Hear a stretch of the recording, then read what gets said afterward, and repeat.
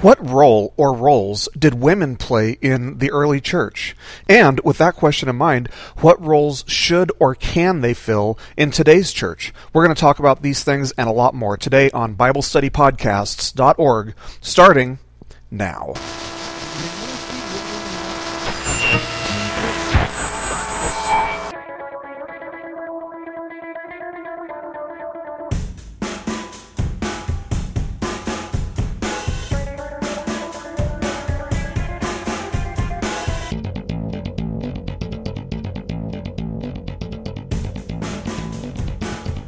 Hello, everybody, and welcome once again. You're listening to BibleStudyPodcasts.org. Today's Wednesday, May the 30th of 2012, and as always, I'm your host, Toby Logston. Thank you guys so much for joining us today. God bless you.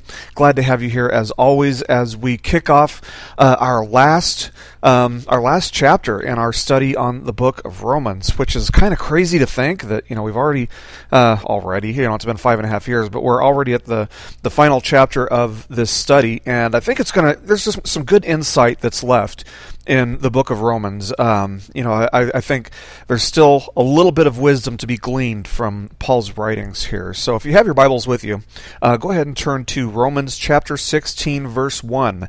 We're going to cover verses 1 and 2 today. And, I'm excited to get through this study, just as excited as anybody else. And the other day I posted on Facebook, if you follow me on Facebook, that I think we're going to probably be concluding this study on Romans maybe the second week of July.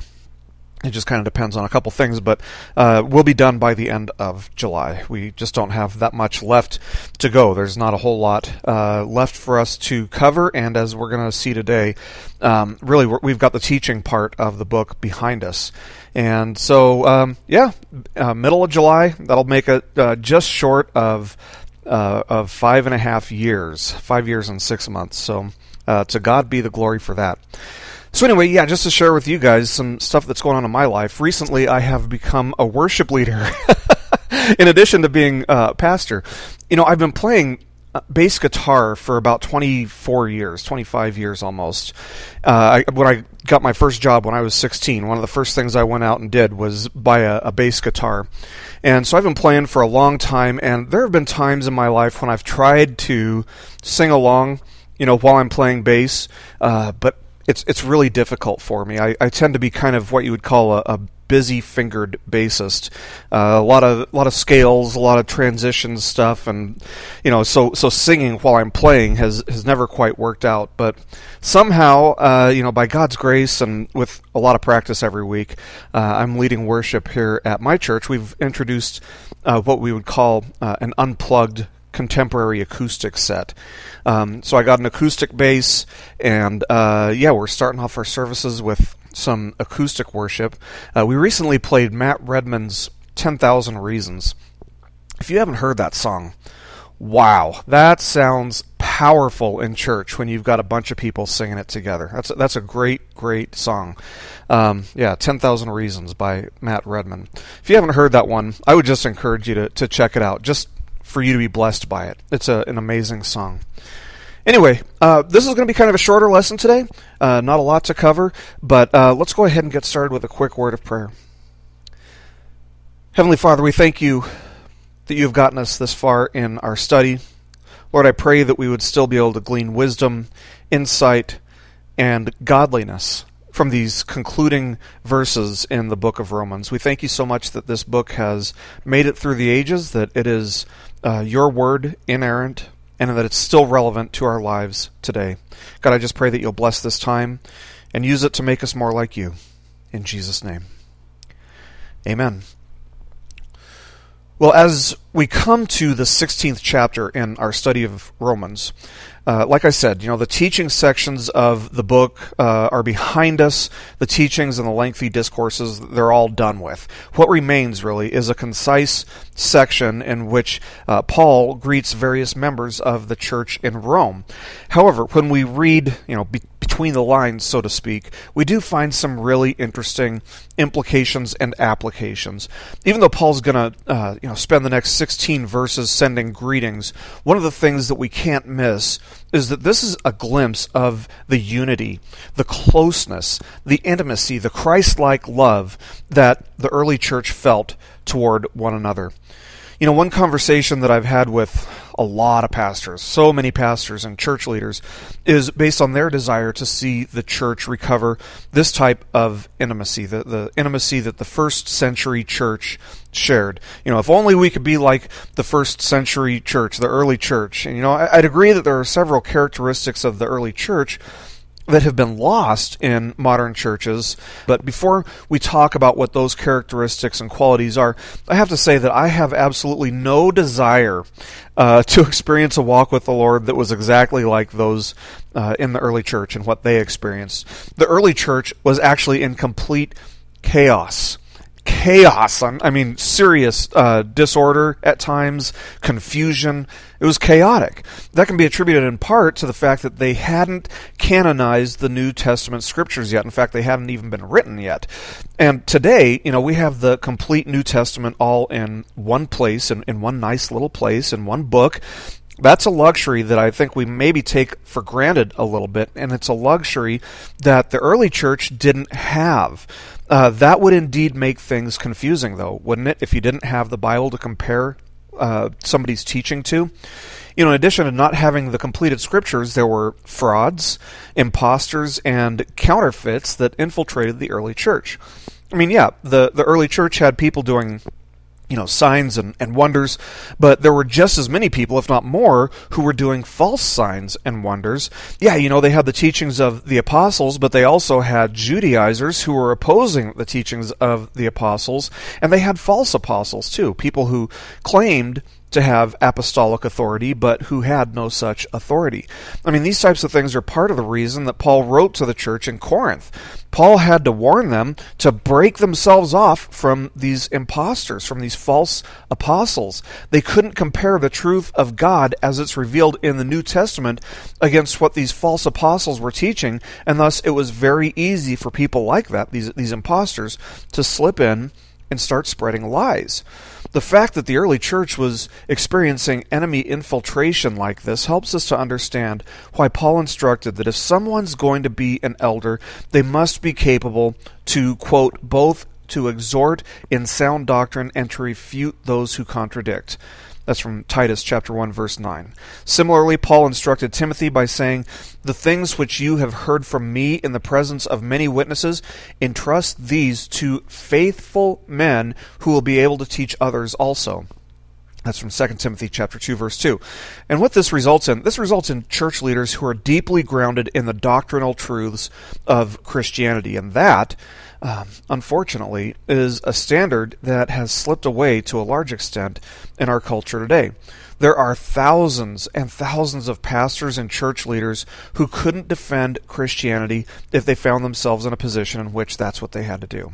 The fact that there are countries around the world where the pastors haven't received any type of proper or formal training in doctrine led to one church buying dozens of iPods, filling them with several hundred lessons that we have available here on BibleStudyPodcasts.org, and sending those iPods over to these impoverished countries in the hands of short-term missionaries. I mean, we've had over 6.5 million lessons, almost 7 million lessons downloaded from our website, BibleStudyPodcasts.org. But it's things like this, these iPods going overseas to these other pastors who need instruction. It's things like this. Knowing that these pastors are being trained in doctrine that touches my heart in a place that honestly just makes my eyes well up with tears of joy and humility. There are still places around the world where imposters are infiltrating the church all too easily today. And my fear is that if America isn't careful, if Western culture, let me broaden the spectrum a little bit, if Western culture isn't careful, the same thing could very easily start happening here within the next generation, as doctrine is very quickly being replaced. It's kind of labeled as cold and old-fashioned, and it's being replaced by relevance. And being relevant becomes the standard that is embraced. And if it has to be one or the other, it's honestly better to have someone who's grounded in solid doctrine. But the truth is that if a person is a gifted teacher, they don't need to try to be relevant, because nothing is more relevant to our lives than the Bible. The question is whether a person can teach it in a way that shows his audience how relevant the Bible is to them. So, if we're going to get back to the roots of the early church, the first century church, this is where it has to start, by insisting that church leaders be thoroughly grounded in good doctrine and correct beliefs. Most people who want to see the church return to the ways of the early church don't understand that this is where a movement like that has to start. But there's no other way for it to happen properly. Usually, what someone who wants to see the church today become like the early church has in mind is something like we see in Acts chapter 2, verse 42, where we learn that the early church was meeting in homes, and they're experiencing these deep interpersonal relationships with one another, and they eat together, they pray together, they learn together, and those things are all fantastic, and I agree, we need to do those things. We desperately need those things. This is how disciples were made, and the church of today, at least in Western culture, has to some extent forgotten how to make disciples. Part of the reason for that might be that our lives have become so busy. But I think that part of it is that we're missing out on relationships with one another. And maybe that has to do with the megachurch phenomenon, where you can go to church and really be invisible. You can escape the notice of anyone and everyone. But it's also partly due to the fact that we're in the electronic age of communication. Why go to church when you can watch it online? Why go to church when you can listen to BibleStudyPodcasts.org or some other podcast? And sadly, there are a lot of people who take that approach. But friends, we need fellowship. That's the primary purpose of going to church. We need fellowship. And so my word of advice is that the podcasts that I do, or anyone else does, be used as a supplement to your walk with the Lord, but that you wouldn't use my podcasts or anyone else's as a substitute for going to church, because we need those relationships. We are designed for them, and they're a key part of the discipleship process. Now, back to our text here in Romans. We're about to catch a glimpse of the many interpersonal relationships that Paul had as we run through the 16th chapter of this study. So let's see how Paul starts this list of greetings and salutations, starting with Romans chapter 16, verses 1 and 2. Where Paul writes, I commend to you our sister Phoebe, who is a servant of the church which is at Cenchrea, that you receive her in the Lord in a manner worthy of the saints, and that you help her in whatever matter she may have need of you. For she herself has also been a helper of many, and of myself as well. Now let me ask you, are you shocked that the first person that Paul mentions here is a woman? I think it's important that we make note of that the first person he mentions here is a woman. Paul says that he commends this woman to them. In other words, he recommends her. It's like a letter of recommendation. And he tells them that she serves the church in Cenchrea. This letter was written to the church in Rome while Paul was living in Corinth, and Cenchrea was on the outskirts of that city, the city of Corinth. And this woman named Phoebe is a large part of the reason that we even have the book of Romans today. There is near unanimous consensus among scholars that this ever so important book made its way into the hands of the Roman church by way of Phoebe's hand. And when you think of how many people have been impacted and converted by the book of Romans, you get a sense of just how important her job was for the history of Christianity. Without this letter, Augustine doesn't convert. If Augustine doesn't convert, how many hundreds of thousands, maybe even up to tens of millions of others don't also convert and receive salvation? The book of Romans was in large part also the basis of the Reformation movement. The book of Romans has historically impacted the church to a much larger extent than many people realize, and it came to the church in Rome in the hands of Phoebe. Now, we don't know exactly what business Phoebe had to tend to in Rome. All we can do is kind of guess, but because Paul knew that she was headed in that direction, he composed this letter to them in time for her departure. This woman's correct navigation, her safety in travel, and her faithful delivery are all primary reasons that we even have this book today. Is that cool or what? Now, the Greek word that Paul gives us for her title is deacon. The female rendition for this word, of course, is deaconess, although Paul uses the masculine form here. And I think it's really easy for us to miss how significant women were to the establishment of the early church. But the church today owes just as much to the faithful service of women as it does to the faithful service of men. We are designed to work together. Of course, there are two specific limitations on women that the Bible does lay out. Number one, that they not instruct men, and number two, that they not have authority over men. There are functions within the church that God designed men for, and there are functions within the church that God designed women for. When they are willing to work in a way that demonstrates godly submission to one another for the sake of the Lord, there's harmony between them that nurtures the needs of God's people the way that God intended. I might also add that neither the man nor the woman should view submission strictly as submission to one another, but primarily as submission to the Lord and to the teachings that the Holy Spirit inspired in accordance with God's perfect and inerrant design. In addition to the 12 disciples, many of the people who faithfully followed Jesus as he traveled from place to place teaching were women. Luke tells us in his book, quote, "The 12 were with him, and also some women who had been healed of evil spirits and sicknesses. Mary, who was called Magdalene, from whom 7 demons had gone out, and Joanna, the wife of Chuza, Herod's steward, and Susanna, and many others who were contributing to their support out of their private means." That's from Luke chapter 8, the last part of verse 1 through verse 3. So did you catch what that said, though?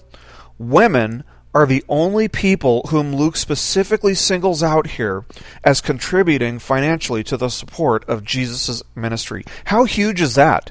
That is enormous. And their faithfulness to the Lord is also seen in the fact that there was only one disciple at the scene of the crucifixion, but there were at least a few of his female followers who were there.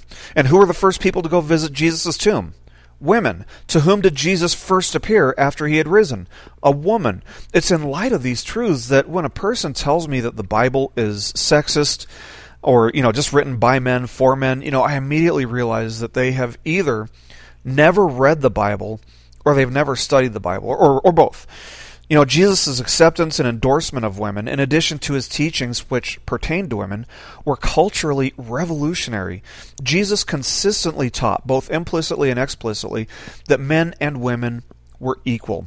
As my former teacher, Norman Geisler, summarizes in the 4th volume of his systematic theology books, he says, quote, "Women are not inferior in nature, redemptive status, or spiritual gifting. They differ only in function." End quote. That's from page 110.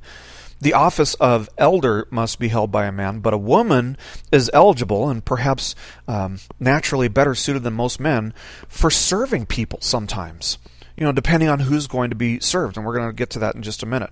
But the elders serve as teachers and overseers who are responsible to God, and the deacons and deaconesses, apparently, were given responsibility for social and physical ministries. Now, we should point out that the Greek word for deacon simply means servant. So we can't really be sure if Phoebe was a servant of the church or if she just held this specific office with the early church. Should a woman fill the office of deacon in a church? Well, first of all, let me just say this. It's not a matter which is essential to the Christian faith, whether or not a woman can be a deacon. There are people who are equally committed to the Lord on both sides of this issue. They're both trying to be faithful to Him. I'd say that this is an issue that each church individually should determine for themselves in accordance with prayer and the guidance of the Holy Spirit. For me, the answer depends on a lot of different circumstances, such as who's in need of being served. If it's primarily young women, for example, a woman is very likely the best person for the job.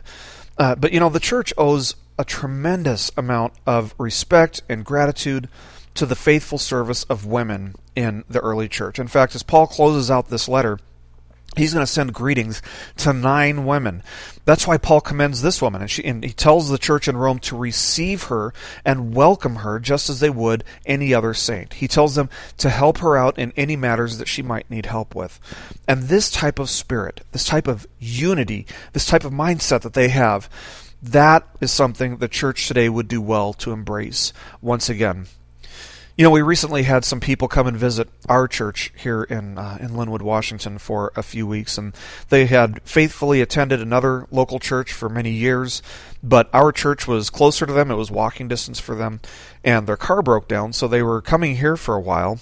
And I don't know if there were issues at this other church that they had been going to or what, but after I preached a sermon on serving the church and honoring other members of the church rather than expecting to be honored or expecting to be catered to, this couple announced at the end of church that something I had said in the sermon had convicted them deeply and that they needed to go back to their previous church.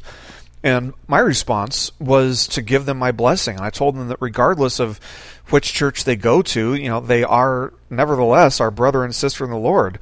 We're all going to the same place. We're all one in Christ Jesus. And as such, they're friends who are always welcome to join us. But, there are absolutely no hard feelings about them leaving us either if they felt like the Holy Spirit needed them to go back. There's a lot of pressure on pastors to grow a church in a numerical sense. We in Western culture love to quantify success with numbers and with population, but, it's a lot more important that we simply engage people in the discipleship process and that they grow in that sense. Spiritual growth is really what it's all about. That's one quality that today's church could absolutely learn from the early church. The church doesn't need numerical growth nearly as desperately as we need spiritual growth through real discipleship. And we would be foolish to overlook the importance that women have historically played in that process and continue to play today by God's intentional gifting and design. Let's pray. Heavenly Father, we trust in you. We belong to you. And Lord, we know that you designed us all a very specific way, and we thank you that those things are revealed in your word, that our giftings, our limitations, the authority that we might have, that's something that none of us can just make up and pull out of thin air, Lord, because you gave it to us in your word. And so, Lord, we want to submit ourselves to your word, submit ourselves to you. We thank you that you have inspired our Bible perfectly so that we know that this is your word.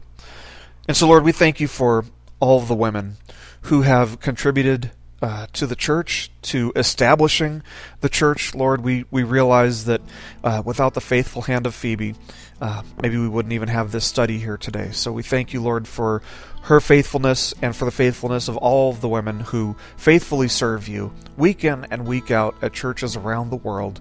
Lord, my prayer today is that each one of us would get a conviction for how you would have us serve others. And that, Lord, we would see doors open to serve people as you would lead us to do so. Thank you so much for this time. Thank you for your word. I pray, Lord, that it will continue to transform our lives and make us more and more like you. In Jesus' name, amen. This message has been brought to you by BibleStudyPodcasts.org. We are a listener-supported ministry. If this is your first time listening to us, we thank you so much for joining us, and we ask nothing further from you. But if this is a ministry that you rely on for regular spiritual teaching, we do depend on your financial support to keep us going and growing. If you'd like to make a donation to BibleStudyPodcasts.org to keep us going and reaching thousands of people around the world, you can go to our website, BibleStudyPodcasts.org, and you can make a donation on the right-hand side by clicking on the support box. Again, we do rely on your support, and we thank you so much for your financial participation in this ministry, which enables us to continue in our mission of teaching timeless truths in these truthless times. God bless you. Thank you so much for listening today, and keep growing closer to Jesus.